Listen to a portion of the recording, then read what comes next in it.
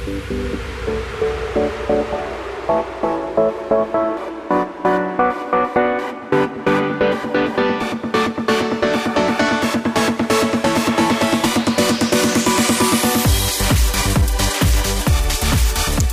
afternoon, everybody. Welcome to the Matt Townsend Show. I am your host, Dr. Matt Townsend, your coach, your guide on the side. Welcome to the program. Today's the day. We are going to teach you how the world sees you. A lot of us don't know. Have you ever met those people that are clueless? They just don't get how others are reading them. You know, you may be that person if you're out there. Do you feel like you have a good sense of how the world sees you? Because on the show today, we're going to be talking with an expert who wrote the book on it, basically, and she put together a profile, an assessment that is designed to help you see what your strengths are and how the world sees what your strengths are. It's pretty powerful. Sally Hogshead is her name. We'll have her here later today. Plus, we've got the Happy Gals will be coming in, and today we're going to be debunking a myth. Ooh. Yeah, I know. Sarah Gowans, we've always thought that Sarah Gowans and Jenny Layton were the same person. Well, we still don't have any proof. No, I'm still convinced they are the same person, except, apparently, they say they're not. They're supposed to be coming in both today. Interesting. And you know what? We'll see if they both come in, because if they don't, then we know they're liars. Or maybe we have one come in for one segment and then one comes in for another segment. How would we know? Yeah, exactly. But the important thing here is how the world sees them. We see them as one person. They see themselves as two people. I guess that matters. Yeah. But here's the deal. So, you know, life, we live in a very PR-driven world. I don't know if you've known this or noticed this, but sometimes like you'll have a politician that will run for office, and they may win. And they're nothing like you thought they'd be.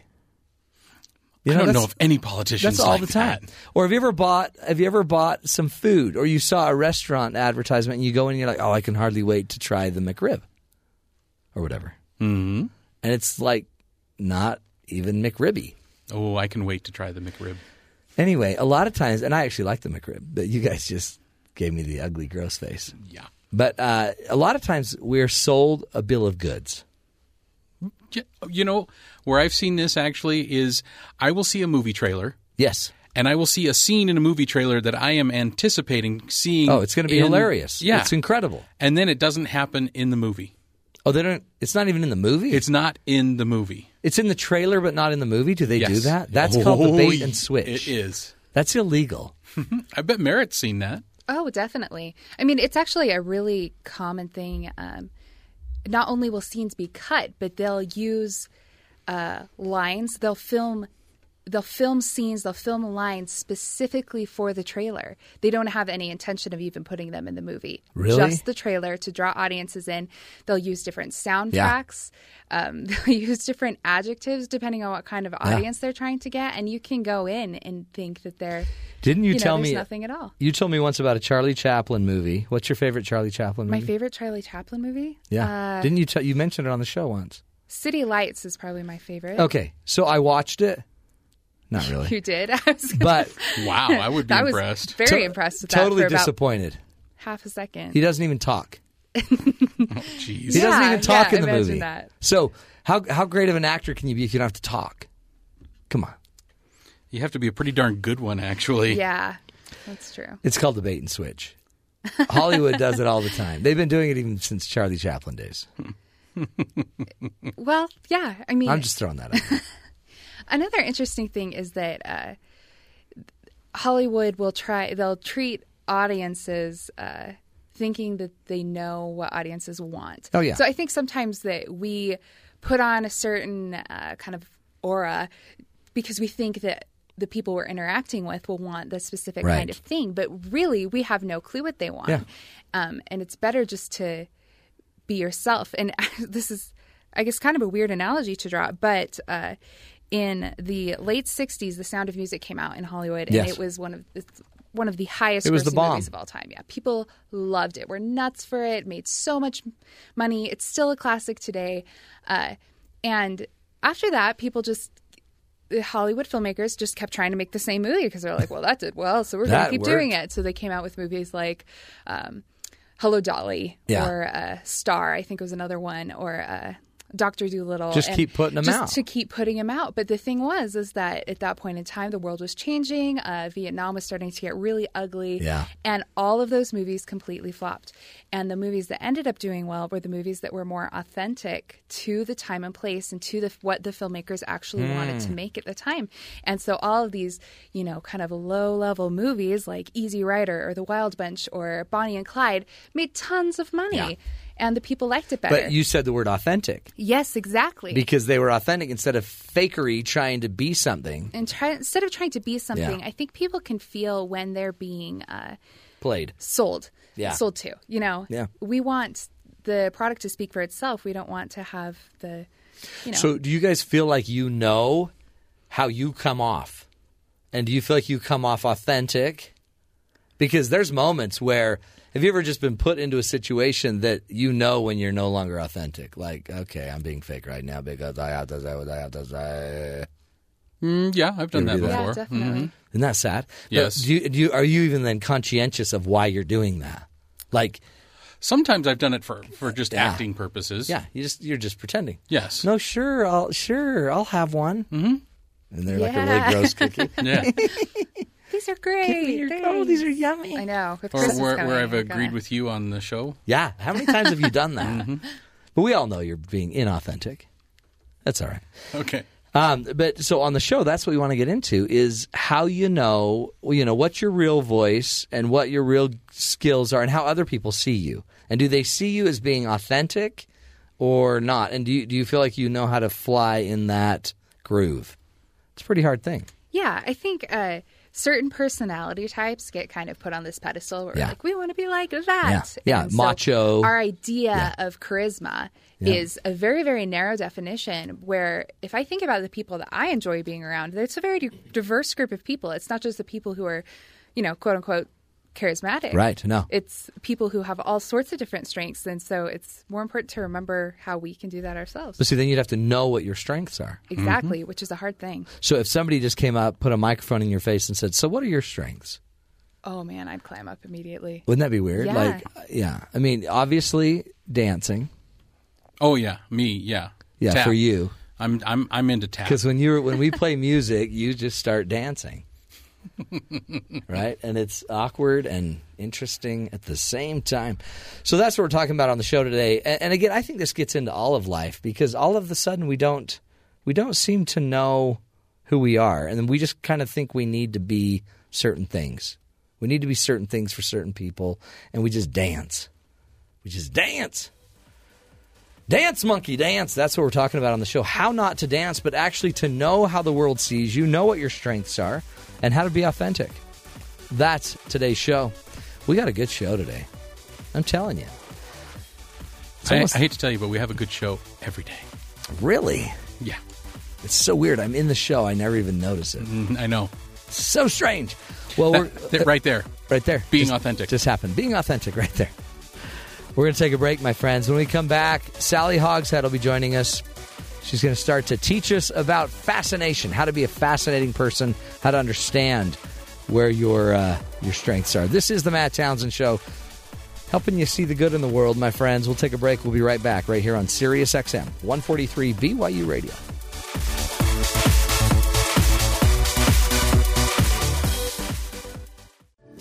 I take you just the way you are. Welcome back, everybody, to the Matt Townsend Show. Hey, today we are talking about the images, your own personal branding. How does the world see you? You know, it matters because it's not enough to just understand how you see everybody else. But if you want power, if you want influence with people, you better know the kind of impact that you're out there having. Who better to teach us this than Sally Hogshead, who's joining us? She is a world-class branding expert, and she has been doing research and teaching people how to communicate and captivate the world. In this world where the attention span is so short, You only have 9 seconds, right, to get their attention, to get their focus.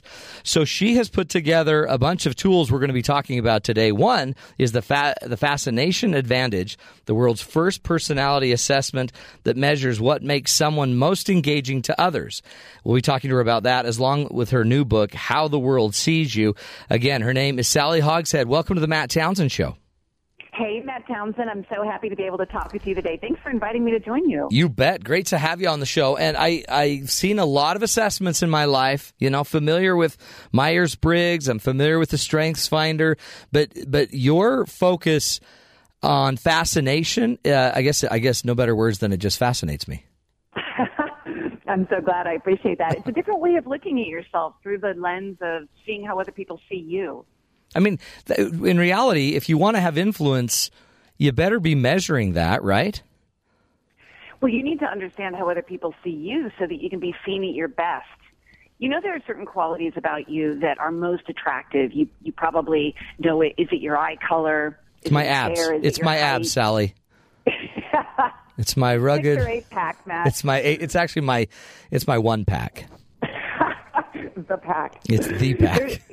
There are certain qualities that make you attractive, and then there are other qualities that are going to be that are not going to be your main highlights. And your personality is the same way. You have certain personality qualities that make you incredibly attractive to other people, whether that's professionally, attracting prospects, talking to customers, or even in dating, in friendship, in romance, with family. Yeah. There's certain things about you that other people just fall in love with, even if they can't quite put their finger on it. Yeah. And if you can identify that, it becomes so much easier to keep doing what you're doing right over and over. And so it kind of goes with the same, I guess, theory of kind of the strengths world, which is you don't need to be everything to everybody, but you need to know what your strengths are. You need to know what your personality strengths are. Yes, you know that experience we've all had where you walk into a cocktail party or a networking event and you feel a little bit awkward because you're not exactly sure what you should say. How should you start the conversation? Right. How can you connect quickly? But imagine if you understood how other people see you at your best, so then you could just focus on that and make sure that you're adding value to other people and contributing to them. Yeah. Man, I took the test, okay? I took your assessment. So everybody out there in listener land, all you got to do is go to our website, howtofascinate.com, and you can start your own little journey to figure this out, right? I went on your site and found out some pretty interesting things. I was actually disappointed, and I don't know if I should be disappointed. I thought I was something different. I'm excited to hear it. What was okay? What was disappointing and what was new? Well, first, my archetype is I'm the veiled strength. Does that make sense? And I'm a mystique and a power. Well, let's talk about that. Let's talk about what it means to be a veiled strength. Okay. People who are veiled strengths tend to be very strategic. They are able to see all the pieces on the playing field. Yes. They can think ahead. They can plan 2 steps what they're going to be doing before they do it. They tend to be logical. They don't really like drama. They don't like fuss. They don't want to hold somebody's hand all the way through the process. They want to focus on how do we get a result. Yeah, that's pretty close. Parts of it, though, I don't mind a little drama. I don't mind a little drama. Really? Can we do some hysterics here on the show? They actually call me the drama king.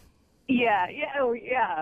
But I don't. Tells me that you're not exactly the drama king. Yeah, no. But so what you've done is you've taken my primary advantage, some tool, some personality trait like the mystique, and my power is a secondary advantage. And when those come together, that's what creates that your archetype. My archetype, right. The veiled strength. Now, here's what that means. Let's take a look at that. And if I may, Matt, can I give people the code so that they can get the assessment yes. for free? Yeah. Because your listeners get to have a free code, and everybody else is going to be paying full price for this. A gift. I know. Pretty cool, that is so wonderful. Thank you. Here's the code. First of all, you go to the website at howtofascinate.com /you, Y-O-U. That's howtofascinate.com/you, Y-O-U. And that takes you kind of to a back door where you can just come right in and you put in a private code. And your private code is BYU Radio, just like BYU Radio, all one word. It's not case sensitive. And then you'll be able to take the assessment. It's 28 questions. We've had over 500,000 people do the assessment, 500,000. Yep. And we've looked at high performers in communication and relationships and see what are they doing right that they can keep doing more of. And what we found is people have specific patterns behind their personality. Now, yours, we were just describing, your primary advantage, meaning the number one most effective way that you can be communicating, is through mystique.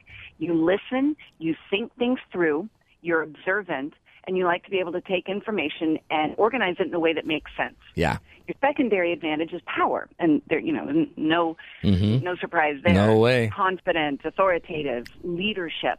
And so when you take mystique and you put it with power, then the archetype is the veiled strength, and your report gives you the cues that when you're introducing yourself or communicating, that you want to make sure that shine through so that you can focus on who you are at your best. Oh, I love it. I mean, really, it's like it's getting to know a side of you that you've always known, but it's never just been handed to you on a platter. This is your strength. Well, there's a lot of great personality assessments out there. There's StrengthsFinder, Myers-Briggs, DISC, and all those personality assessments are based on psychology, and so they show you how you see the world. When you take DISC, it tells you how you see the world. Mm-hmm. And this is a different perspective. This isn't telling you how you see the world. It's telling you how the world sees you. How do people see you at your best? What are your most valuable qualities when you're in a relationship or you're dealing with customers, you're working with a team? I love it. And I think, again, anybody that wants to can go fill out this assessment and find out your advantage or your strength. Just go to howtofascinate.com /you, and then enter in the code BYU Radio. No, it's not case sensitive. Space. Yeah, no space. Right.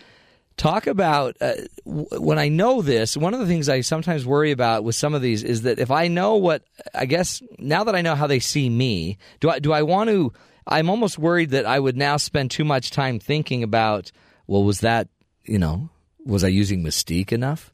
Was I using my power enough? Right. Does that create a problem for us? Well, let me give you an example, if I may. Yeah. A couple of weekends ago, my kids decided they wanted to have a lemonade stand. But because I have a marketing background and because they've been raised around branding, they decided that instead of just setting up shop with a little table outside our front door, that they were going to have a marketing contest. They said, okay, we're going to split up the street. We're going to have the same amount of lemonade. We're going to sell the same lemonade, but we're going to see who can make the most money. So my daughter turned to her right, and she went door to door like a Girl Scout would, knocking on the door and offering lemonade. When she came back after she ran out of lemonade, she had $1.50 in quarters. She'd been able to charge about 30 cents a glass on average. She said there was a problem because when she knocked on the doors, people weren't thirsty, because when she was going to their homes, they weren't looking for lemonade. Right. My son, on the other hand, had a totally different approach. He walked to the left, and he went down to a park where there was no water fountain, there's no vending machine, there's no way to get any beverages. People were incredibly thirsty. He handed me $20. Wow. He'd been able to sell the same lemonade for the same amount of the same amount of lemonade for $5 a glass, whereas my daughter had only been able to sell it for about 25 or 30 cents a glass. So he was able to charge 1,600% more for the same lemonade. In other words, the lemonade was a commodity. Yeah. The lemonade wasn't different. The difference was, he said, I didn't go where people were close. I went where people were thirsty. That's great. And the lesson is this. There's certain situations in which people are very thirsty for what you have to provide. They're thirsty for your advantages. Your advantage, Matt, is that you're very strategic, that you're able to see, almost like a chess player, to see the playing field and see how to stay 2 steps ahead. And there are certain situations in which that's going to be incredibly valuable, just like a glass of $5 lemonade versus 30-cent lemonade. Right. On the other hand, there are going to be some situations in which you may have a disadvantage, situations in which somebody's expecting something of you that's not going to be how you naturally communicate, and that's going to feel stressful and exhausting for you.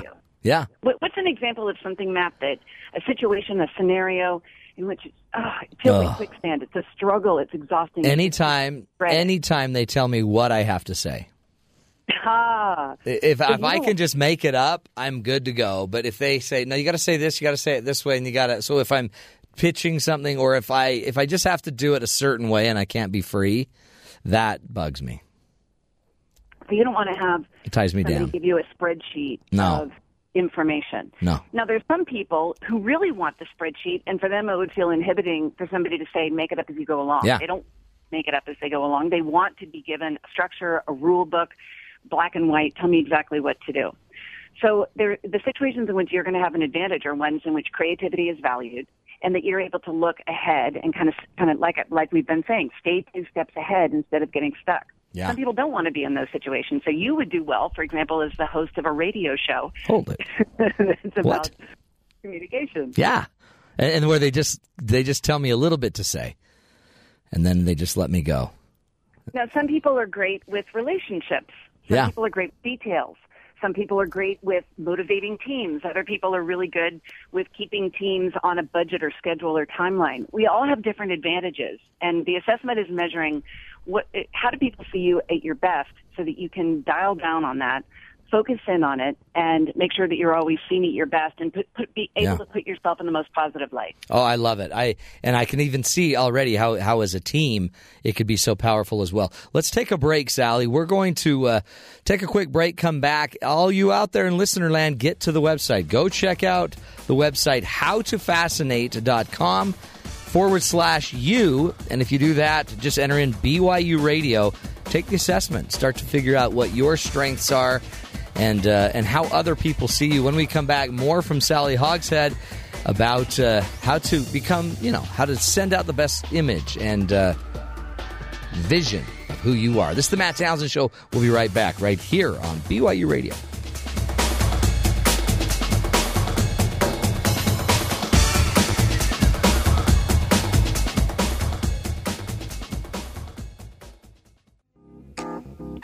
Got to get you into my life, into my life.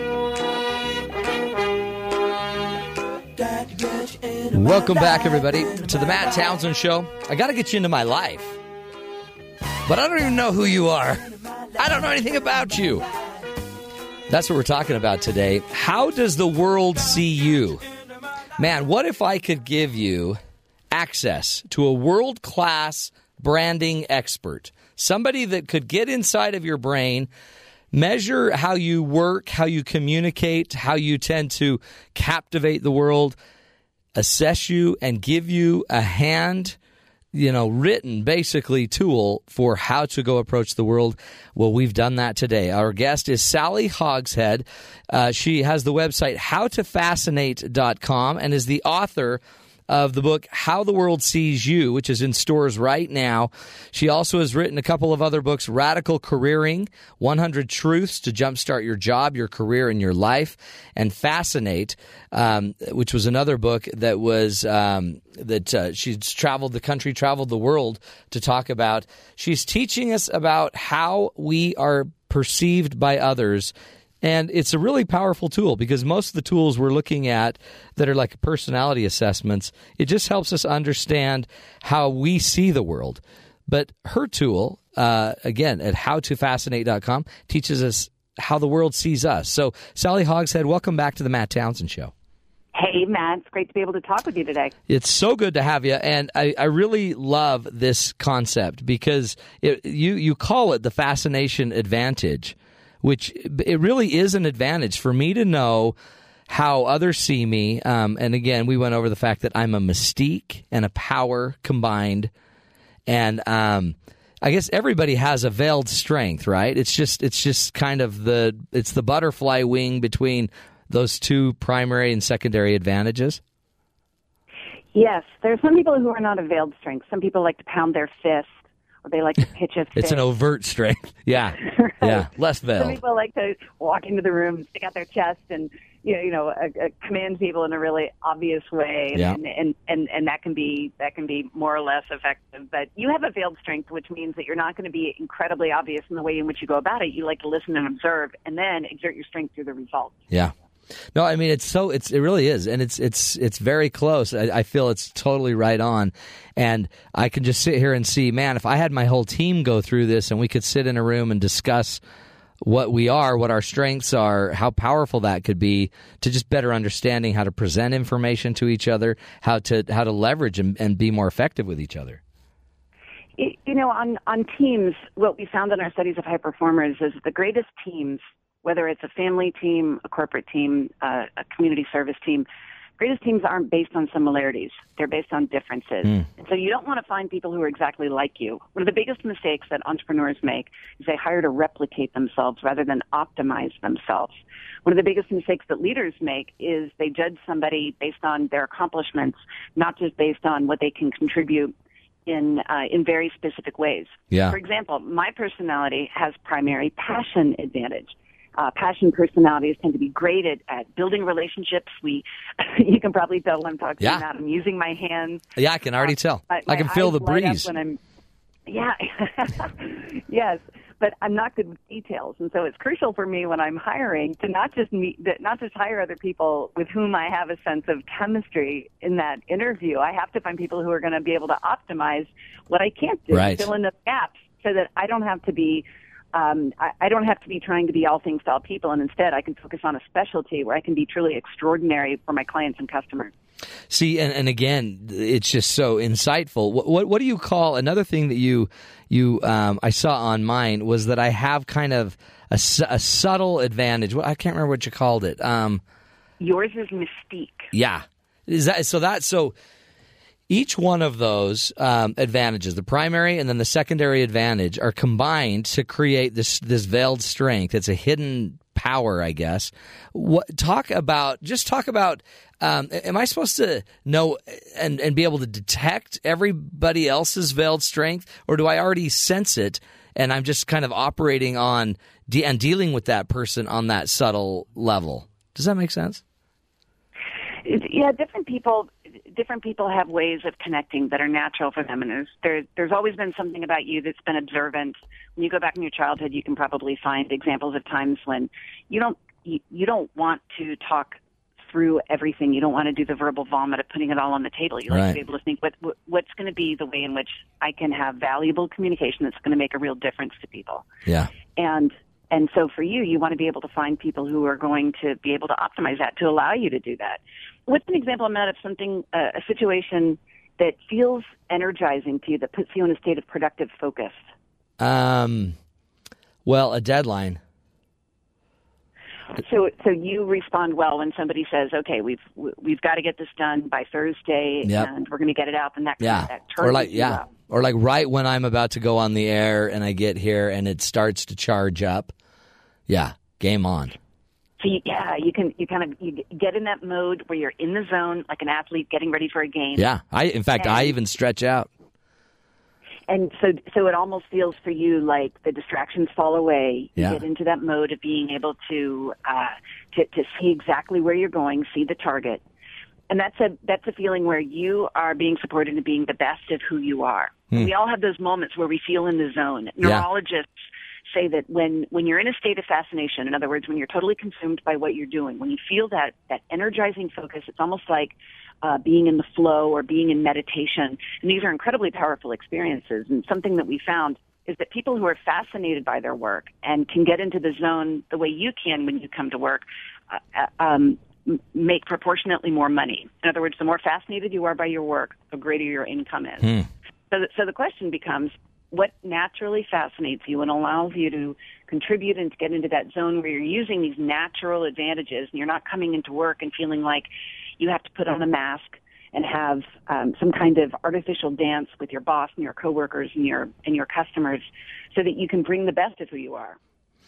Yeah, and isn't that interesting? Because it's like when I talk about relationships, when I put my, I guess, mystique and my power around that, I'm on fuego. I'm totally motivated in a way that I'm not, and I can already see how seeing these great strengths, and then where my passion lies, where this all converges, can create such a change in how I approach life. One of the things I know you talk a lot about are how I would even then write my resume, how I would go on LinkedIn and write in my bio. I mean, I guess I would alter what I write by knowing what my advantages are. It's so powerful to be able to walk into a situation and know what's going to make you most confident so that you can be authentic. Neurologically, when you're communicating with somebody, when you're relaxed And when you can communicate in a way that's true to who you are, then your body relaxes, and that helps the other person feel like they can relax and focus on what you're saying to get in that same zone with you. But if you feel tense, then you get a blast of stress hormone, and your voice becomes tinnier, your words become faster, you might start to sweat, tremble almost like somebody who's in an investigation, and your listener senses this, and your listener feels nervous. In the same way, if you can write your LinkedIn bio or your resume or that about section of your website in a way that feels authentic and shows off who you are, then you're going to be far more likely to attract exactly the right people that you want through the LinkedIn profile or resume. So, for example, when you took the assessment, it gave you some adjectives that describe who you are. To build strength, your adjectives are you're realistic, you're intentional, and you're to the point. So you might describe in your LinkedIn profile, you would take that copy, you would literally cut and paste it right into your resume, and you would say, I have a realistic idea of exactly how to communicate my points. I'm intentional that I understand that there are certain things that I want to be able to get my point across, and I'm to the point that I'm not going to ramble. And instead, I'm going to make sure that there's quality communication. Again, and that would be so people out there that are intuitive. I guess we're all intuitive, but I guess more people are attracted naturally to that strength. And if they see those strengths and they see those descriptors, then all of a sudden, I guess what your research shows is that I will attract people that are more into my authentic message. Yes, here's an example.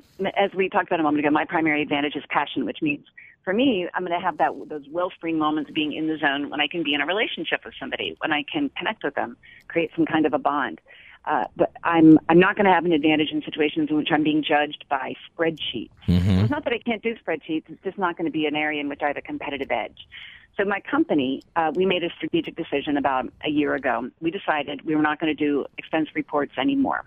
And it was a marketing decision. And the reason why is because I'm a speaker. If I come and I do a big presentation and I've spent weeks preparing this for the client and the audience has a standing ovation, the crowd roars, everybody's excited, and then suddenly the expense reports start going back and forth. Yeah. After the event. You know what I'm talking about. Yeah, I totally do. Like you get on the plane and there's this happy bubble. Yeah. And then suddenly the accounting department goes back and forth. Pop. There's a $6 missing receipt for Cinnabon in the airport. How many Cinnabons did you eat?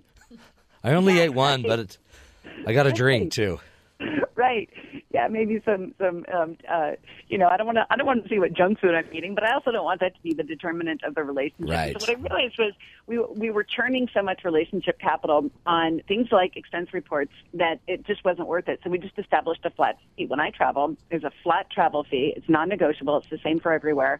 And it's right up front. It's totally built in. It's completely transparent. So we never have to talk about expenses. So every time I communicate with them, I can be adding value in some way. I love it. I mean, it seems so natural for me and really intuitive, just as somebody that does this for a living, to be able to know this, how you work best, but also how others see you. We're going to take a break. We're talking with Sally Hogshead. You got to go to her website, howtofascinate.com. And if you go to howtofascinate.com/you, YOU, enter in the code BYU Radio, and you can take a free assessment. It's normally a report that's $37, so you're getting a free $37 gift here. Hello. And it'll also give you a lot of insight into yourself, and get you on the path to understanding how others see you, maybe even get you to this sense of feeling fascination with your own life, a kind of a convergence of passion and purpose. Powerful stuff. We're going to take a break, come back more with Sally Hogshead and fascination and creating a fascinating life. You're listening to The Matt Townsend Show right here on Sirius XM 143 BYU Radio.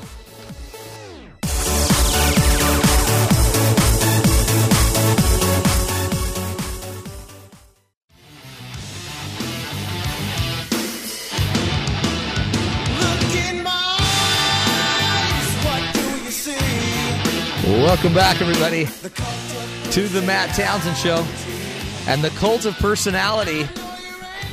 Sean O'Neill, the producer, dug deep and found this wonderful song. Hey, today we're talking about your personality, and we're going to ask you to join the Cult of Personality so you can bob around like Sean is right now. I've never seen you move so much, Sean. That's fantastic. Hey, on the show today, we're talking with Sally Hogshead, who is an author. And basically, interestingly, more than that, a brand expert, a world-class branding expert. And she has been working with clients and people for years about how to put the best image of you out there, the one that kind of jives the most with your personality, your identity, your strengths. You know, instead of trying to be everything for everybody, what if we could just reach in your head and find out what is unique to you? What are those traits, those secondary and primary advantages that you bring to the world? And what if we could pull those out and start, helping you to make sure you're presenting that to the people around you? We've got the pro that's doing that. Sally Hogshead has put together a bunch of books. Radical Careering was one of them that she published a few years ago. Fascinate is another one. And How the World Sees You, which is in stores right now. Anyway, she also has put together and is the creator of the Fascination Advantage, which is a personality assessment that measures what makes someone most engaging to others. And in that, if you'll go online, go to her website, howtofascinate.com/you, and then just enter in the passcode BYU Radio. She will give you basically a $37 assessment and printout. You can go figure out all of your advantages, your gifts that you're bringing to the world, and maybe more importantly, how others see you so you can leverage that. Sally Hogshead, welcome back to the Matt Townsend Show. Hey, Matt, thank you. So good to have you, and I'm loving what I'm learning here. Really, I feel like we're just barely hitting the very tip of this. This is a very in-depth program and profile. Teach us what you've seen with your clients. How have you seen your clients changing as you take this to them? We've studied about 500,000 professionals. That's 500,000 people inside of organizations like AT&T, GE, Cisco, Intel, Intuit, and hundreds of small businesses and startups. So we've looked at lots of different types of high performers. And what we found high performers have in common is they have a specialty. Think of a restaurant that you love, a restaurant that serves a specialty appetizer, a specialty cocktail or dessert. Yeah. It's something that sticks out in your mind. It allows that restaurant to be more competitive. Right. Or a doctor would have a specialty. They would orthopedics or obstetrics. In the same way, your personality has a natural specialty. Some situations in which you're more valuable, more admired, more trusted, more liked. Situations in which you're very likely to win. On the other hand, you have other situations in which you're unlikely to win, situations in which you're going to be exhausted. Right. It's going to feel like a struggle. And so when you can identify how you're most likely to add value, you can keep doing more of it. What we found high performers do differently is that they don't try to be all things to all people. They focus on over-delivering in one specific area or one specific type of communication. For example, if they're detail-oriented, then they focus on follow-through. They focus on being meticulous, on making sure that everything is accurate and logical. Yeah. On the other hand, if they're motivating team builders, then they focus on that. Is that called an anthem? Is that what you call the anthem? Is we need to know that and then kind of put a tagline on it? Right. Excellent question. The anthem is your personal branding tagline. And through our research, what we found from studying all these different groups, this 500,000 people, is that your personality is naturally going to over-deliver in certain areas. When you take the assessment, it's only 28 questions, and it gives you the adjectives that you need to describe yourself. So it's a very simple way for you to combine an adjective with a noun to create almost like a tagline for your personality. Do you want to create your anthem, Matt? You want to create a tagline for your personality? Yeah. Let's get that. Okay, cool. And I want it something that's really flashy, some with a lot of pomp and circumstance. To let your inner drama clean out. Yeah. How do we do the tagline? Well, when we take a look at your archetype, when you took the assessment, you found out you were the veiled strength. You tend to, you're almost like a chess player. So I'm going to give you a few different adjectives, and I want you to tell me which one describes how you're different. In other words, how you're most likely to succeed by standing out. Okay, cool. Would you say is it by being realistic, intentional, or to the point? You know, it's interesting. Realistic, because one of my taglines for my company, not even knowing this, but I maybe backdoored this accidentally. I have a tagline that says "Real relationships, real results." Isn't that weird? Awesome. But so you've already. But no, I didn't know that. But that is a tagline I use, and I've used for, I don't know, 8 years, 9 years. And then all of a sudden, I see these adjectives you're giving me: realistic, intentional, to the point. Results. Now, when somebody says to you, Matt, I am looking for somebody who's going to be realistic. Yeah. Somebody who's not just going to give me ethereal abstractions, but is going to help me narrow in with laser sharp focus. Yeah. Does that feel natural for you? Yeah, totally. What's a competitive situation that you're in sometimes when you need to play your A game? Wow. I guess when I'm speaking with a bunch of other speakers. Well, not only are you competing against the other speakers, you're also competing for your audience's time and attention, where at any moment they could be taking out their iPhone and scrolling through their messages, right? Right. So it's incumbent upon you to be so fascinating that you're more fascinating than any of the other options that are at their disposal, whether it's the other speakers or the coffee break or talking to the person next to them and so on. Yeah. So if you come on stage and right before you go on stage, you say to yourself, I want to be realistic in what I'm going to be communicating to them, but I also want to talk about relationships or communication. Would you say that if you were going to pair those together, would you say realistic communication or realistic relationships? Oh, interesting. I would say realistic relationships. So imagine that you come on stage, and we're about to go on stage. We're standing backstage. It's dark back there, but you can see the spotlight. You can hear the audience murmuring, and they're introducing you. Yeah. Ladies and gentlemen, Matt Townsend. Wow. And you come out, whoa! The audience leaps to their feet. Yeah. They start doing the wave. You jump into the mosh pit. Oh, wait, no. They're pushing me. They're carrying me around. Yeah.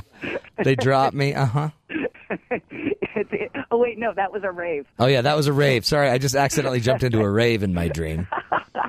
Wrong stage. Wrong one. So you come out, and in your mind, you say, if there's one thing that I'm going to deliver in this speech, I want to deliver realistic relationships and communication. Would that be something that you could deliver on? Yeah. Yeah. What if I said, Matt, when you go on stage, let's say I'm your client, and I've now paid to bring you in. I'm the one sponsoring you to walk on stage, paying you a handsome fee, putting you up in a great hotel. I'm in charge of all the marketing for you around the event. And I say, Matt, I don't really want you to focus on realistic relationships and connection. And instead, I want you to focus on, let's say, just some realistic accuracy. Yeah, I don't even like you. Yeah. No, I mean, I have an aversion. Like, okay, in my head, you know what I think? Oh, okay, well, I'll do it my way anyway. I'll sneak it in on you, and you'll love it anyway. And if I said to you, Matt, I don't want you to focus on what you naturally do best. I don't want you to focus on realistic relationships and connection and communication. I really want you to focus on just put some slides up there and let's go over some bullet points. And I'm going to tell you exactly how I want you to do it. And I'm going to micromanage you the whole way along. Yeah. It'd be like quicksand, right? Totally exhausting.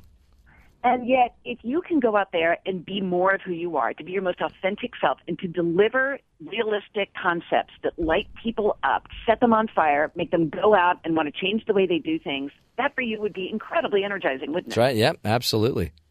And so this is what happens for most of us in our jobs is when we're being asked to do things that drag our energy down, that become a quicksand. It's almost impossible for us to be at our best. Yeah, no wonder we're losing. No wonder we're losing. The engagement of so many of our employees. Yeah, your employees become burned out. Look, if you don't know what your employees do best, it's very difficult for them to deliver that. If you don't know your employees' value, it's really hard for you to help them become more valuable. Right. The same as if you're an entrepreneur, a solopreneur, even a stay-at-home mom. It's not other people's job to know your value. It's your job to know your value so that you can contribute that and become valuable to everybody in your life. And that's what the Fascination Advantage Assessment does. It identifies who you are at your best and how people see you in the most positive, flattering way. I love it. And just the help you're giving me, I can only imagine. How does everybody get to sit down with you I mean, that I'm thinking, Yeah, all 500,000. I know, I'm thinking, how are they going to be able to fully leverage this? So when they fill out the assessment, and again, Sally is giving everybody, all the listeners can go online, just go to the website, howtofascinate.com/you, and you go to a special just registration page, and then just enter in the BYU or the code BYU Radio. And then when they fill it out, then they'll get their assessment, and it's really wonderful because you'll have a video specifically designed to your strength and a report, all this stuff. And I guess if they just read the book, is that enough? Is that all they need? Kinds of, well, of course, it's easier if I can hold your hand and show you through products like the Anthem Builder, in which I take people on a video journey, taking them on a course so they can build their personal brand in an hour or less. Yeah. We have other ways that we help people build their personal brand and their company brand, but it all begins with the assessment and understanding how the world sees you so that you can have those adjectives to start using in your LinkedIn profile, and then you'll see how it works. Well, I love it. And again, as somebody, I feel like I've seen everything just in this industry, and I haven't, because this is brilliant to me, and especially because it's coming about how others are looking at us. So I so appreciate you, Sally, and I appreciate you too being willing to give the BYU listeners their own special profile, free of charge. So appreciate that. And again, everybody go check out her website, howtofascinate.com, and get the book. Get the book. It's all over. Get it, Barnes & Noble, you name it, it's out there. Appreciate Sally Hogshead. We're going to take a break, my friends. Come back and continue our discussion about you and how others see you, how the world sees you. This is the Matt Townsend Show. You're listening to us right here on BYU Radio.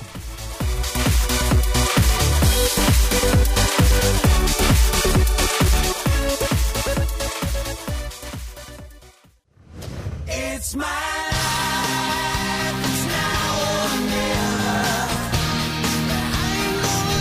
Welcome back, everybody, to the Matt Townsend Show. Today, this is the Coach's Corner segment of our program, and today we've been talking about how the world sees you. Just talked to Sally Hogshead, who gave us, basically ran me through a profile. Fascinating stuff, really. It's something that I didn't realize. I mean, that was a profile, because that profile was about how others see me, not how I see myself. No, that's kind of weird to take a test that way, because she had you do this sort of, little test thing, and profile.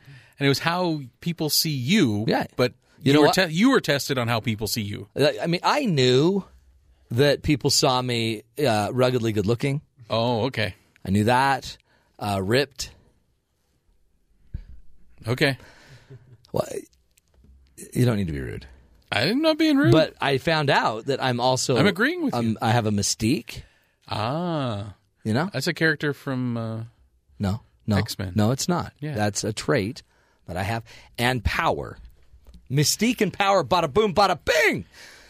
What are you, Arnold Schwarzenegger? No, but yeah, kind of. I have mystique. But what's so funny about that whole thing, I learned a lot about myself. I mean, that's not funny, but that's fascinating. But I always find it nice when I learn something about myself. I do too. I mean, unless you learn something bad. True. See, but that's one of the things that people... But you can correct it then. Well, sure. That's why I wanted to address this. Okay. My topic today, 8 rules to healthier online living. Because people are clueless. You cannot use your phone while you're in the restroom, a public restroom, with other people in there. Please don't, yes. You shouldn't. So what I like to do when someone's on the phone, because they must not get how other people are being impacted by that, I like to flush every toilet while they're on the phone. I'll go flush every toilet. Or talk to the person on the phone they're with. Yeah. Yeah. It's just not right. So here are 8 rules that I suggest we all sit down as a family and we discuss these things, okay? Rule number 1, and they don't have to be rules. If you don't want to call them rules, you could just call them guidelines. But, it's hard because kids want phones. Our kids have phones. But if you don't ever talk about the rules behind the phones and the online and the tech. Rule number 1, use tech to live life, not to avoid it. How many times? How many times do we not notice? I don't answer my emails very fast. I don't answer my voicemails. So I don't live this one very well. I actually use technology to avoid life. Oh, okay. So I don't honor this. I need to do better. But we need to know when to turn our technology off. We need to know that during meals, we shouldn't be taking phone calls in front of a bunch of people. Exactly. Nobody wants to hear that, which is why that whole discussion about having phones on airplanes, what a nightmare. Oh, yeah. Can you imagine? Oh.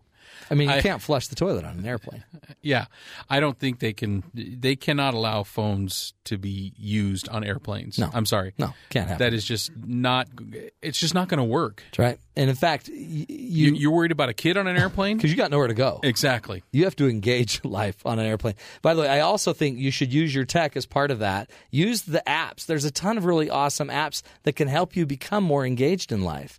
Like have time management tools where you can actually be present and learn that I can be home, and when I'm home, I turn my tech off, and now I'm going to be a father that's home and present because all of my apps help me get there. And tell the people at work, hey, I don't use my phone when I'm at home. That's exactly right. It's exactly right. Remember, by the way, another rule number 2, remember to help not hurt others with your social media. Don't make critical comments. You may not quite get what you're saying and how that impacts somebody else. Make sure you're spreading positive stuff, not the negative stuff. Don't talk. Don't gossip. Actually, the Supreme Court is looking at that right now. Are they really? There was a gentleman who was arrested for making threats to a person on Facebook, to his estranged wife, actually. Oh, boy. I mean, Yeah. death threats. And he was arrested, and now it's gone all the way to the Supreme Court as to whether or not that is free speech. It's not. I mean, I guess it is. But so one thing the Supreme Court's going to rule, but it doesn't. Your morality should just say we're going to treat people better. Exactly. Here's another rule: keep private things private. You're not allowed to take a cell phone and record private things about other people. Mm-hmm. You shouldn't record their audio, their videos. You shouldn't take pictures. Just the other day, my number 2 daughter was not happy about a picture that her older sister had taken. Oh, I've had that. And put on Facebook. Oh, yeah. So the older daughter had to take it down. My kids torture each other putting embarrassing things up. Another rule, don't ask for or from others or send any sexy or inappropriate pictures of yourself to others. Don't do it. Don't ask. Don't send. There's just too much trouble involved. Private things should remain private. That totally can. And, I mean, there's a lot of embarrassment. And a picture is not, especially on a phone, is not private. No. Oh, no. Nowhere. No, we'll find it out there somewhere. Exactly. Always put safety first is the next rule. Always put safety first. Don't give away your passwords to friends. Just because you have a Netflix account doesn't mean all your friends need to know the password and the names. Don't give out information to people that you don't know face-to-face and you haven't met them face-to-face. And don't just go meeting anybody that chats you up online. Oh, especially if you're married. I met my wife online. I know. Look what happened. Best thing on earth. We had talked for a month online before we went and saw each other. Well, then you can go find a safe way to meet. We did. You got to find a safe way. Mm-hmm. Like for you guys, a movie. And my wife made sure that everybody who she knew. They all knew. Exactly. In case she turned up dead. Exactly. This is his name, address, phone number. Mm-hmm. Yeah. This is where his parents live. This is where we're supposed to and go. They have a motorhome, just so you know. The next rule, don't bully others. Bullying online, horrible thing that's going on. So don't repost announcements or pictures of other people. If they're funny, ugly, stupid, dumb pictures that make people look bad, don't repost. No. If your friends are sending them out, don't repost. That's a great thing you can do is not repost. If they're announcing parties that you could be going to and activities that you know all of your friends aren't invited to, don't repost. That's just hazing. That's hurting somebody's feelings. I'm not saying you can't go to the party, but you don't need to repost the invites. Don't like or forward embarrassing photos of other people that it might hurt their feelings, and don't pretend ever to be someone else online. Oh, yeah. The minute you're hiding your identity and pretending to be someone else, you're already Isn't that called fraud? It's fraud. And you're in the bully sphere, right? Yes. Next rule, lead, don't follow. Everyone wants follow me. But you know what? Somebody needs to start leading online. So stand up for others who are not being treated fairly. Isn't that what Zuckerberg did? Did he? He created Facebook, so he was the first one. Yeah. Okay. And then he's done nothing but create followers. Don't bring Facebook. I'm mad at Facebook. I know. I'm about to unfriend him. Oh. Maybe. Okay. But until then, just keep following me on Facebook. But stand up for others who are being treated unfairly. Repost things that you're proud of. Go get your favorite speeches, your favorite quotes, your favorite videos, and put it out there so the world can see your great values, your great principles. What if everyone was reposting just the good stuff, and none of us would take the bait on the bad stuff. It'd be really powerful. Oh, that would be so nice. Lead, don't follow. Next rule, show respect through your tech. Don't use chat, text, Facebook while you could be talking to somebody. Don't chat someone else while you've got someone in front of your face. So I shouldn't be on the couch and text my daughter to go let the dog out? Who let the dog? No, you should talk to your daughter and have a wonderful relationship. Oh, okay. Yeah, don't do that. We do that all the time. You can sit. I saw it through the holidays. You just sit there and you just, no one's talking. Sometimes it's nice. The only way I can see that is, sometimes my wife and I sit next to each other on the couch, holding hands. No, not kissing necessarily, but I will text her. I love you. Oh, see, that's cute. So she's sitting right next to me. Yeah, I just think it's a cute. Yeah. Well, that's a cute surprise. Yeah, I mean it's a little creepy. Okay, in a cute way. It's a cute creepy. But asking my kids to do something around the house. Take out the garbage. Yeah. Respond immediately. This isn't one I violate. Respond immediately to text. I mean, my kids want a phone so bad, but then they don't text me. Mm-hmm. They don't tell me where they are when they have phones. So I'm like, no way, Jose. Don't talk on phones in front of other people. We've already talked about that. And quit checking your phone constantly. Holy cow, we're addicted. We have to be stimulated by something about every 10 seconds. You can have notifications on your phone so that you don't have to check it. I know, when something comes in. You're addicted, so it's like Pavlovian. You get this firing. Last rule, slow the flow. You are in charge of how much information is getting out there. Slow it down. If you don't like what's happening with other people, don't promote it. Don't push it out there. Slow it down. Unsubscribe from lists that you don't like. Unsubscribe from groups that you don't want to be a part of. You have a choice to be a participant or not. And take a break, for heaven's sakes. That's I think true. Everybody should regularly take a fast, a tech fast. It sounds like breakfast, but it's a tech fast. You should have one every month at least. Be done. Get away. That's the corner right there. So, folks, again, live your life healthier online. Remember, everything you're doing online is a reflection of who you are. We're going to continue this discussion, my friends. How the world sees you. More fun from the Happy Gal. The Happy Gals are going to be coming in. We are going to definitively figure out if they are one woman or two women. Sarah Gallons. The answer will be coming Jenny Layton. Next. It'll be up next. This is the Matt Townsend Show, and you're listening to BYU Radio.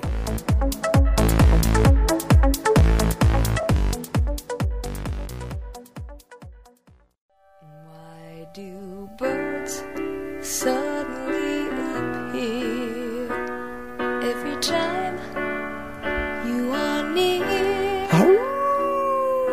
Just like me, they want to be close to you. Welcome back, everybody, to the Matt Townsend Show. A little Karen Carpenter for you.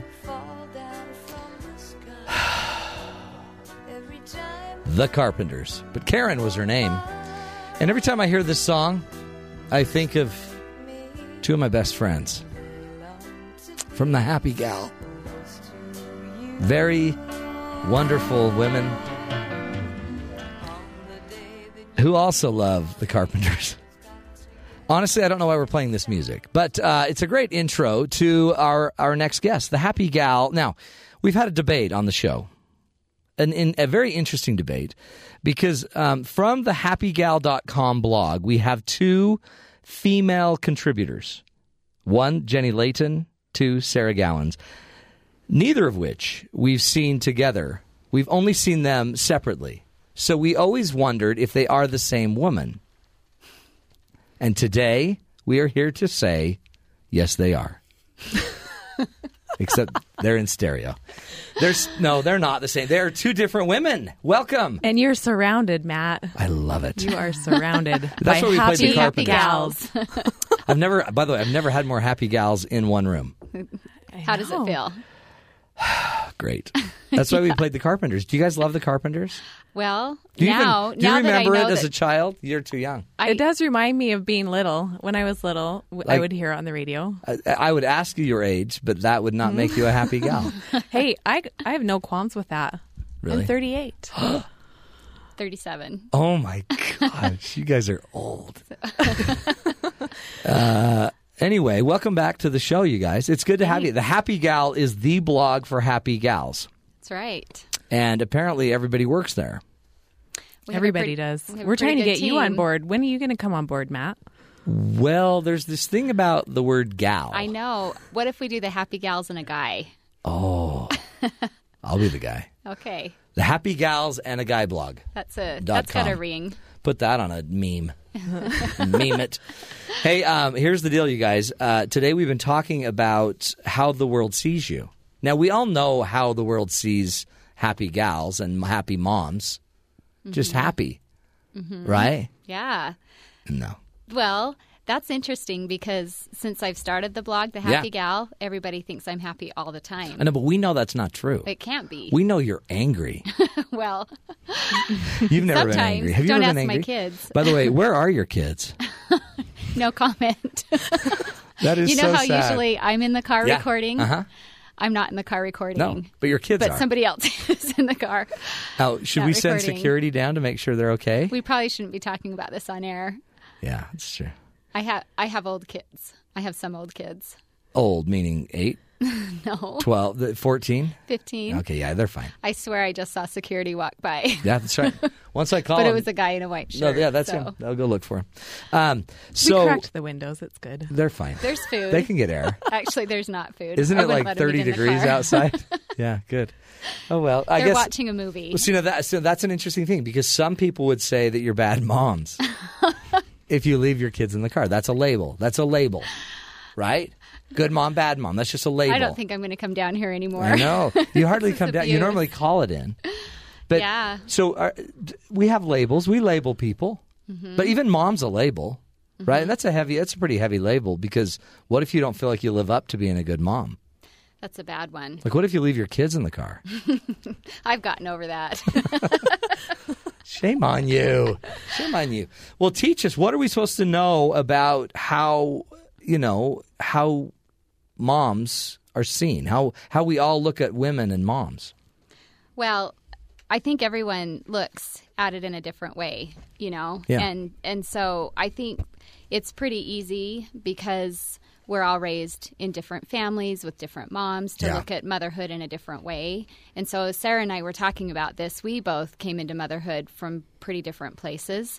And so that label meant different things to us, as we Is it entered. a heavy label for you guys? I mean, you're great moms. You do a great job. I mean, that was kind of the irony of what we were talking about because Jenny comes from a really different perspective than I do. For me,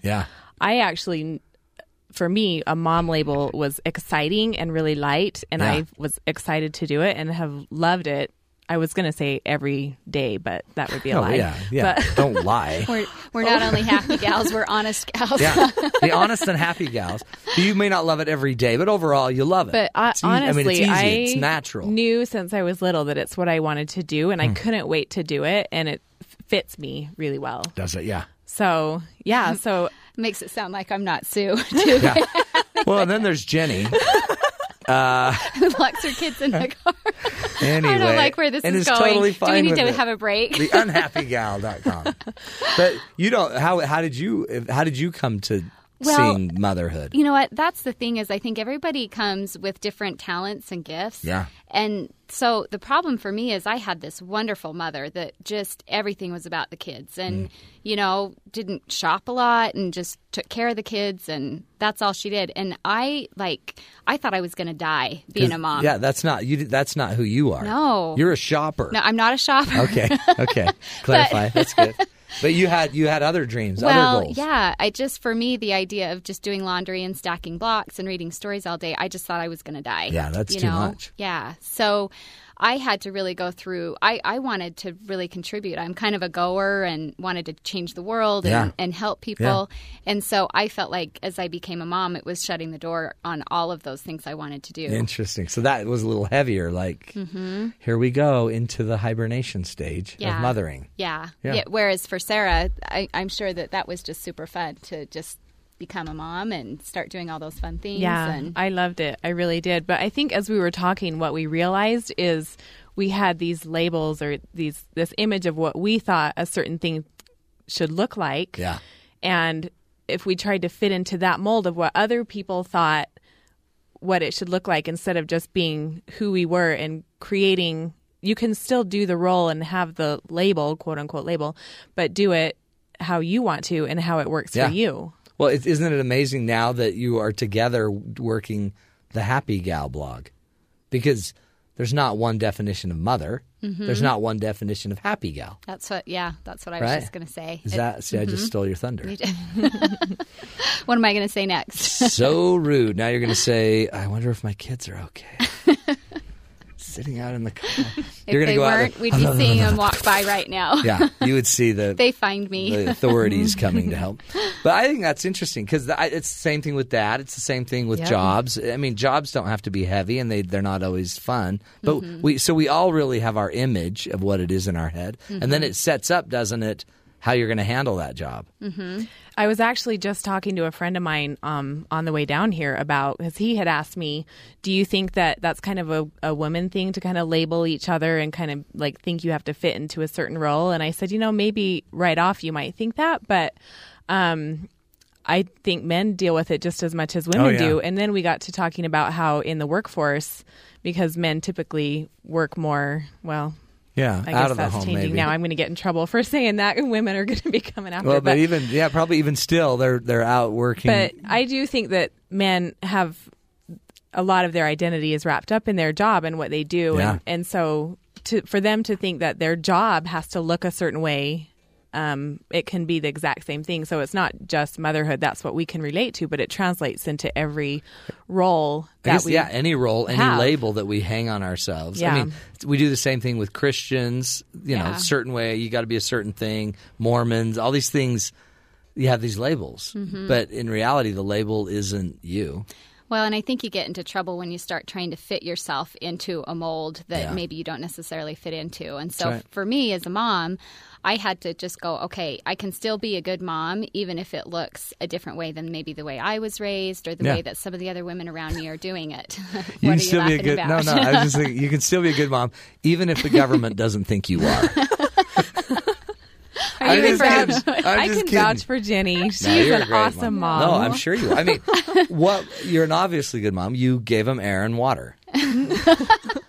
You rolled the window down. No food, because I just cleaned the car today. Yeah. Do not eat any food while I'm gone. We'll eat after. I am so scared for those kids. They're good kids, and they have a good mom. They do. No, see, that's it. And I came from a mom that was a working mom. I had to work back in the day when moms weren't working as much, and she had to be her way. And so that's interesting because that kind of brings us into our next point that we were going to talk about is when we have a label, does a label mean value? Is there value placed on a label? Yeah, in our culture it does, right? Right. So, I mean, some people wear labels, right? They're looking for the brand label, right? But is there value in that? So, yeah, no, it's fake. It's all the same cloth, right? I mean, because I know this. I know this because I went to a private school where all the kids had IZOD shirts. This is a long time ago. Back when that was cool. IZOD shirts that were really cool, but my mom, a working mom, couldn't afford IZOD shirts, so she tried to convince me. There was a bunch of off labels, like from Mervyn's and what would be Kohl's and JCPenney. So like she tried to convince me at one point that like a Fox was the same as an IZOD, but it wasn't because I'd get beat up. Oh. No, I wouldn't get beat up, But yeah, so labels. Let's do this. Let's take a break, and I want to come back to that because labels have this perceived value, and you guys are going to teach us. And we have a little an organizing analogy for you too. Oh, do you? I thought you said you were going to have an announcement. An organizing announcement. Are you going to teach us about organizing? Well, you'll have to find out when we come back from the break. Wow, you're going to have to wait and see. You guys, it's like you need your own show. You're leading. Hey, the Happy Gal Show, Jenny. Anyway, moving right along. Ignore that. No, you guys really would. I'm going to talk to the people here about having the Happy Gal Show. And a guy. The Happy Gal and a guy. Yeah, it could be about a 5-minute show. Sean just said that. I said it for Sean. Sean, I would never have made that comment. I thought we were friends, Sean. When we come back, we're going to help the Happy Gals, strengthen their relationship with Sean O'Neill. And we're going to go check on their kids as well. This is the Matt Townsend Show. You're listening to us right here on BYU Radio. Back in just a few minutes.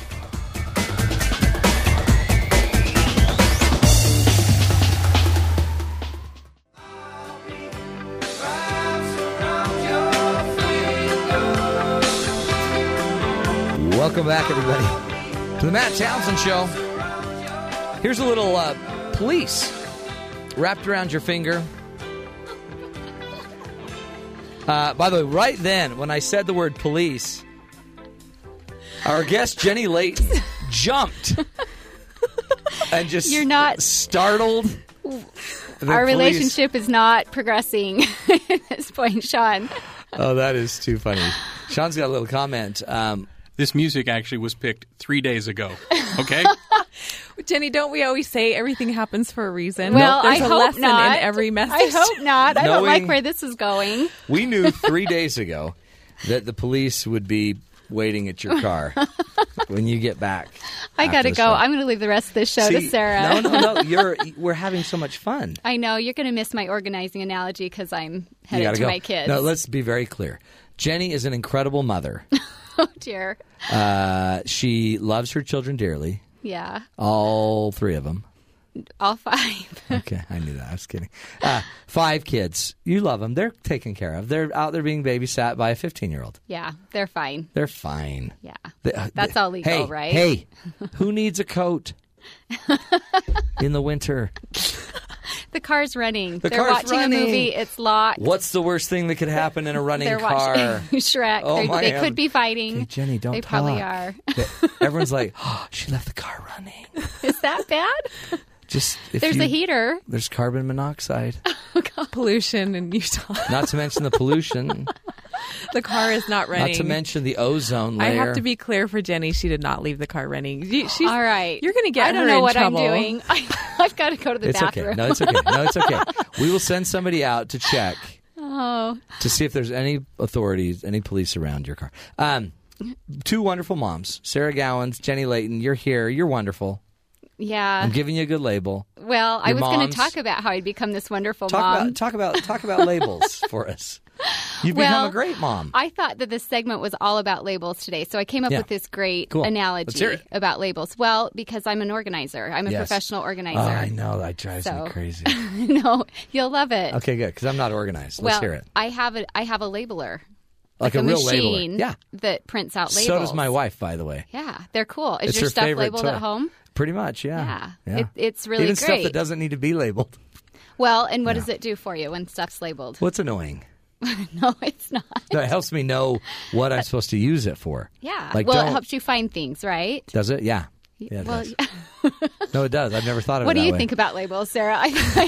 Sarah, maybe you two just have this It conversation. helps you clarify in your mind. It just helps you kind of sort in your mind, right? Like Yeah. it helps kind of organize things of what goes where and Yeah. how it fits. And so Yeah. Jenny thought of this great So analogy. labels are really useful and they're Yeah. really good, Yeah, right? right. Yeah. So we were talking about how, as you're labeling things, you want to label them correctly. Yeah, because if You you know? don't, you're messed. Yeah. Like I remember once a sister-in-law was making cookies and mixed up the flour, or no, the sugar and the salt. Ooh. So that wasn't good, Yeah, right? that's So you bad. want to label it correctly. Yeah. But as we were talking about it today, we were talking about how really the label itself has no value. It just depends on the recipe that you're using when you cook, right? Yeah, it's the mix. Yeah. So That's interesting. So the label is a penny, yeah. but it's not. But There's it's no how you value use it. attached Yeah, to it. that's interesting. Yeah. unless you place it. Unless you There. make So the like if label you're valuable. making bread, flour has a lot of value. But if you're making something else, then Concrete, there's irrelevant. no value to flour, right? right. So I think in mothering, or really in any role, I think you just kind of look at the value that you can bring to it, Mm-hmm. and you bring that kind of meaning and value to that label or to that role, and then it feels good. See, you know what? Oh, wow. That was Was that profound? You've just redeemed yourself. I needed to do something. That was worth having your kids sit out there for weeks. Not quite. Not really, but that really is a great, because it's what you bring. It's the interaction you have that creates the value. It's not the iZod back in my day. Yeah. It wasn't the OP pants that made you The popular. Jabos. It wasn't the Jabos. Were you? I had Jabos, yeah. It Yeah. wasn't that. It was my rugged good looks that made the jeans valuable. That's where all the value was in your looks. Why did he roll his eyes? Rude. That's a label. That's profound. Yeah. So Teach it's me actually, more. so if you think about it, Matt, it's really empowering because people can place labels on you, you can place labels on yourself, but Every there's day. no value in it. But we have the power to look, create whatever value we want to. And it's what is inside of us that creates the value. And so we can take any role and make it whatever we want it to be. Yeah. And so, can I give you an example of this real time? Yeah. Ferguson, Missouri. Tons of labels being thrown around. They're just labels. Cops bad, cops good.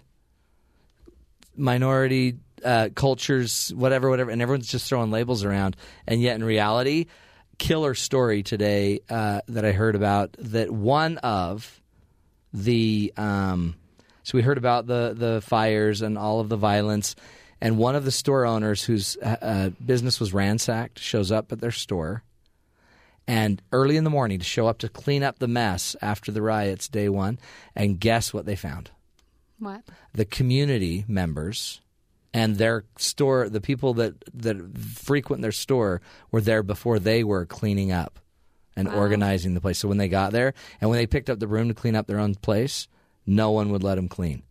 That was the people of Ferguson. So all of a sudden, we have this image, a label of people of Ferguson that, Ferguson. But in reality, that's what the people of Ferguson are, right? So what created the change? Well, and it depends on what you focus on, because there's also the other side, too, that's there as well. That's right. And so there's both there, but which one are you going to... That's right. In the news, we focus on the fire starter and the people breaking the windows, and that makes all the attention.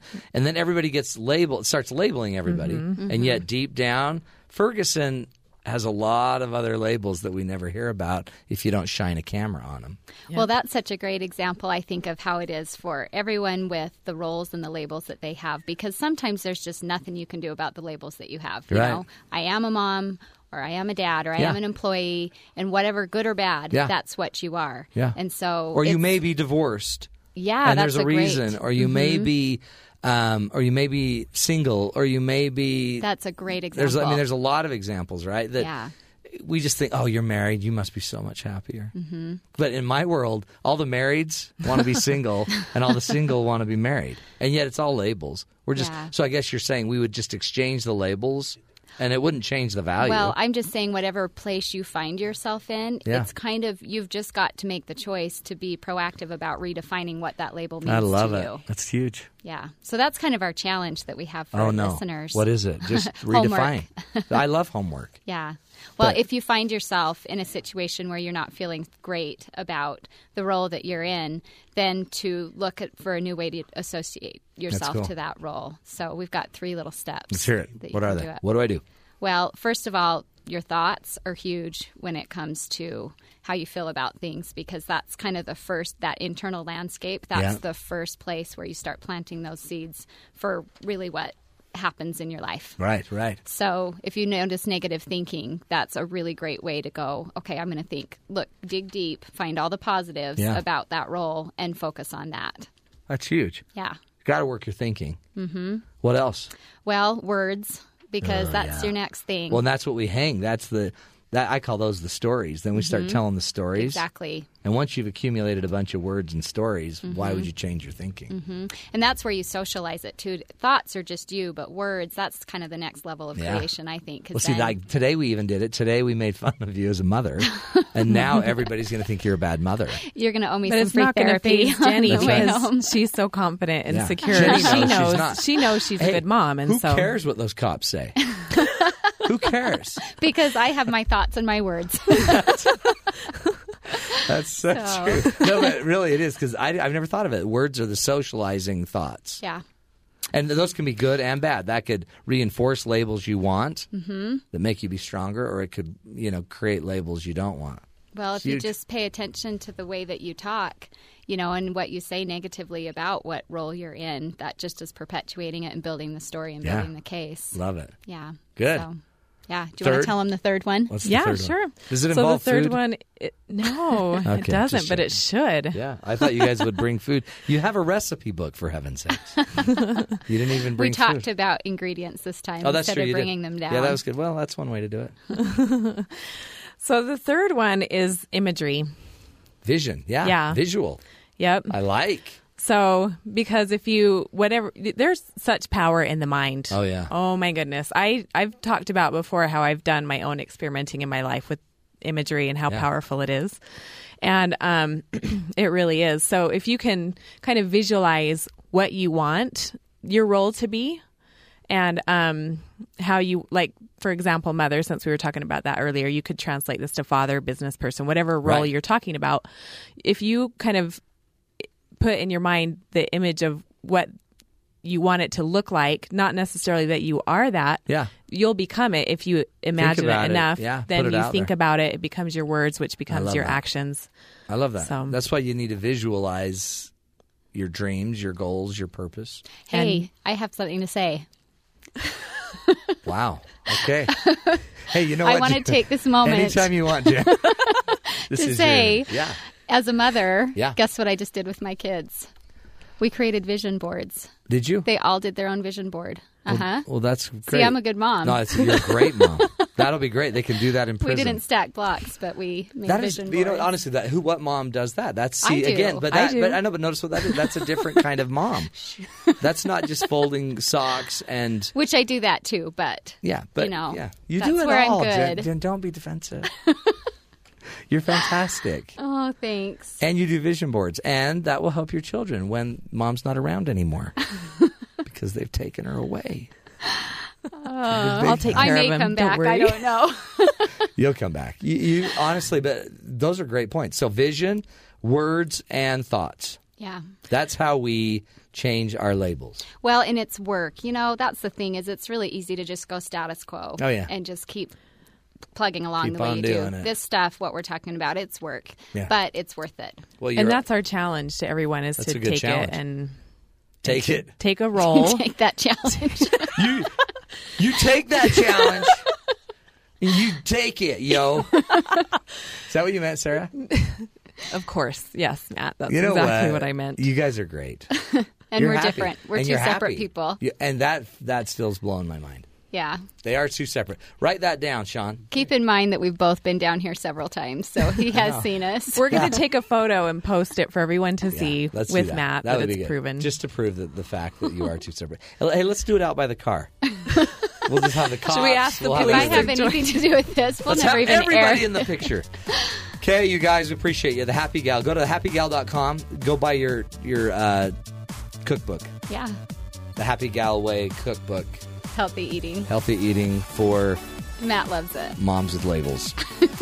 We're going to take a break, my friends. Come back, wrap up the show. This is the Matt Townsend Show. You're listening to us right here on Sirius XM, 143 BYU Radio.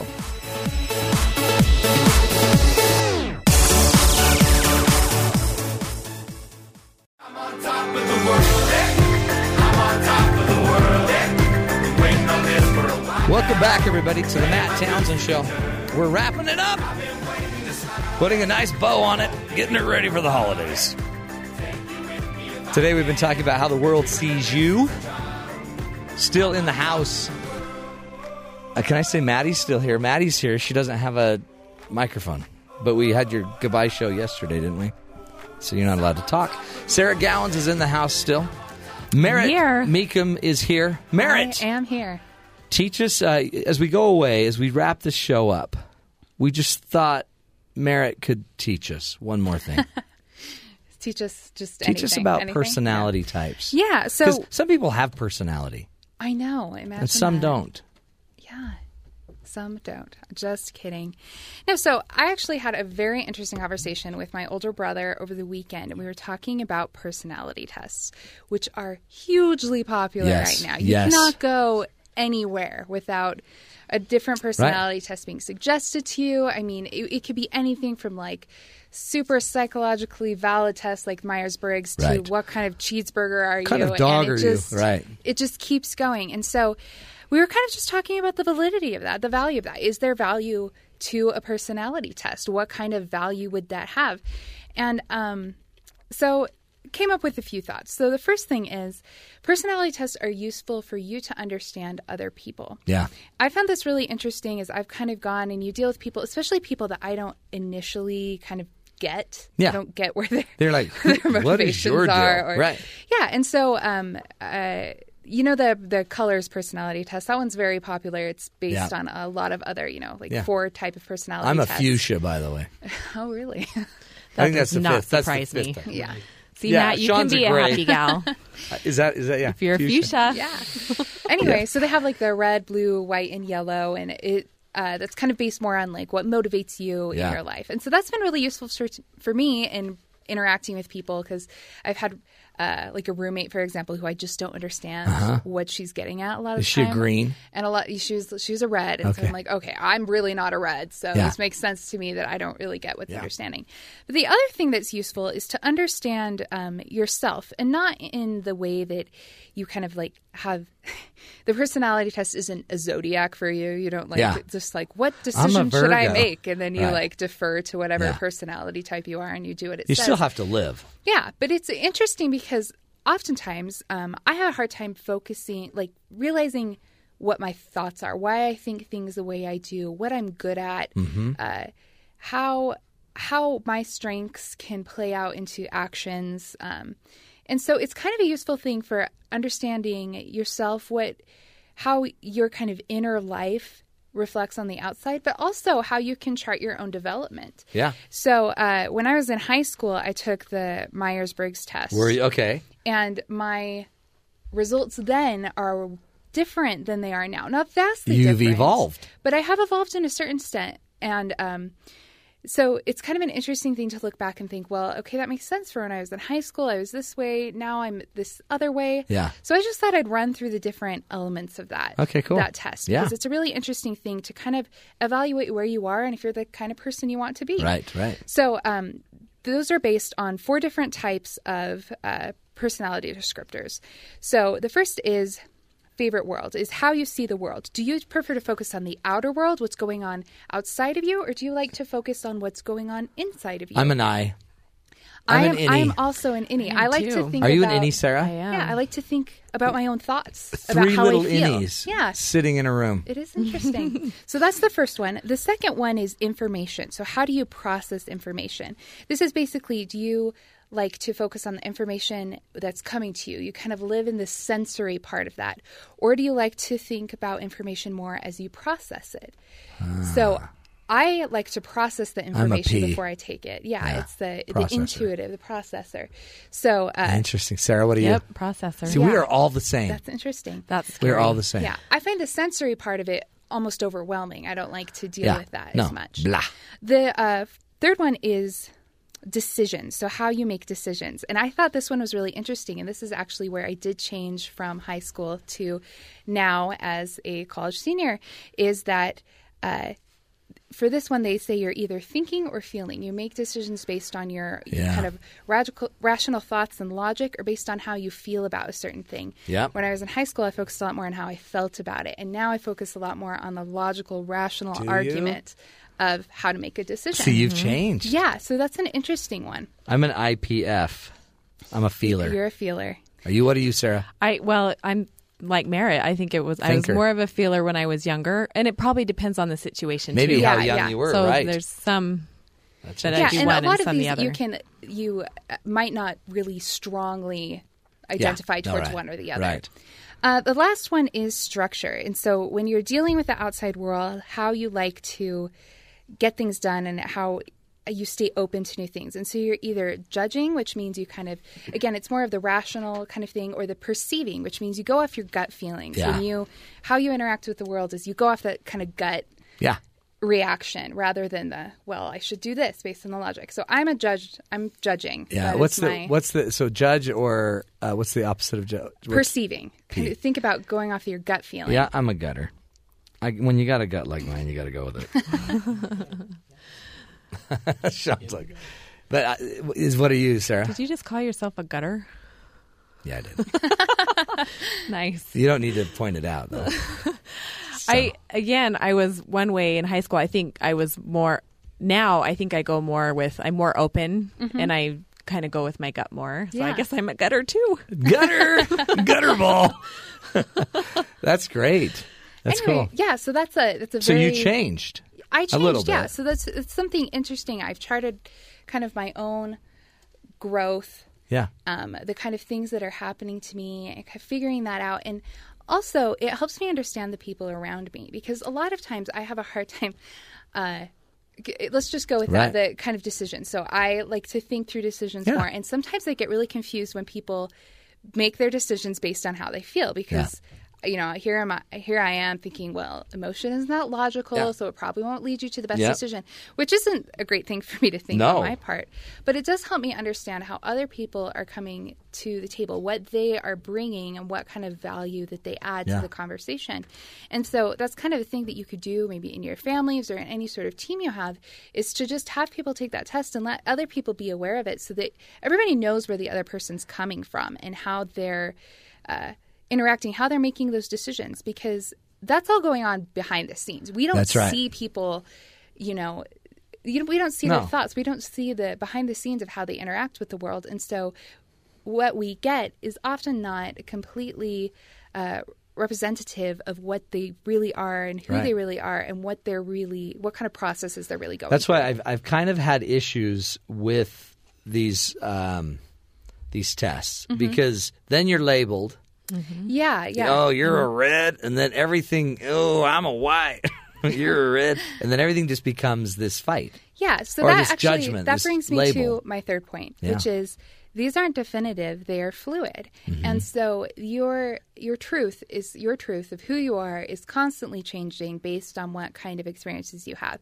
I was listening to a podcast the other day, and they were talking to a neurologist who said that your sense of self is really just kind of a story that your brain formulates. So think about this, for example. On a happy day, your sense of self is pretty great. You're like, I'm a pretty good person. I'm doing things right. If you're having a bad day, you probably don't think you're a good person. And that's because your brain is formulating a story based on maybe your more bad experiences rather than your good experiences. That's right. And Perception. So yourself can change constantly. You can become a different person, and the story that you tell as you have new experiences, the story of yourself constantly is becoming different. And so to think that you're locked into a certain personality type isn't true. And so you need to be open to the fact that you can change and maybe look for that kind of change, where you think things can be better. For example, sometimes it's not very great that I'm really introverted. Sometimes I need to look outside of myself more and look for the ways that I can serve other people and value other people's opinions rather than my own. So again, it's not a kind of zodiac thing. It's not you're not set in stone. Yeah, it's not a set in stone thing. It's a way that you can evaluate yourself and who you are and what kind of decisions you make, and a way that you can look for ways to improve. I love it. And that's kind of the point of why we're here, I think, for me, is that there's value in every personality. There's not one that's better than another. And so I think to find balance in each one and to say, I've got maybe at this point in my life, I have more yellow in me personality or this more red. And I think you're trying to kind of find a balance of every one and bring it in so that you are balanced in each one. And learn to adapt. You got to adapt to some of this, right? I mean, this isn't, you can't just hope you find the right mix. Not everybody can cater to your personality type. I've tried to get people we all to do would that. like people to do Not that. working. But also, it can be a way for you to, as you become more balanced, you can communicate better with people. Because if I understand maybe the motives of a person who's, quote, yellow, that will help me communicate with them. I can be more effective in how we interact, and we can come to conclusions more effectively. See, again, that's why we do this show. We're changing. Yeah. We're not all set in stone. That's why we are willing to learn, to grow, and to be patient. Okay, I have a quote. Anybody ever heard of Peter Drucker? I have not. He's only one of the greatest business gurus of all time. Okay. And I had the quote, and then every time you guys would say something, I would lose the quote. But basically, I'm going to paraphrase the quote. It would say, you cannot ever become what you need to become by staying what you've been. Right? That's awesome. Yeah, Peter Drucker. And so the reality is we have to change. And if you've got to change your thinking, if you want to change your being. Thinking begets feelings, begets actions, begets becoming. So that's the show today. You're not just stuck, being a good mom or a happy gal or a bad gal, or you're not just stuck. You can change. Or a guy. Well, we appreciate you listening, my friends. Again, we couldn't do the show without you, and we're here every day just to give you more ideas, more tools, a leg up on this crazy thing called life. Thanks for joining us. We'll be back with more tomorrow. Take care, my friends.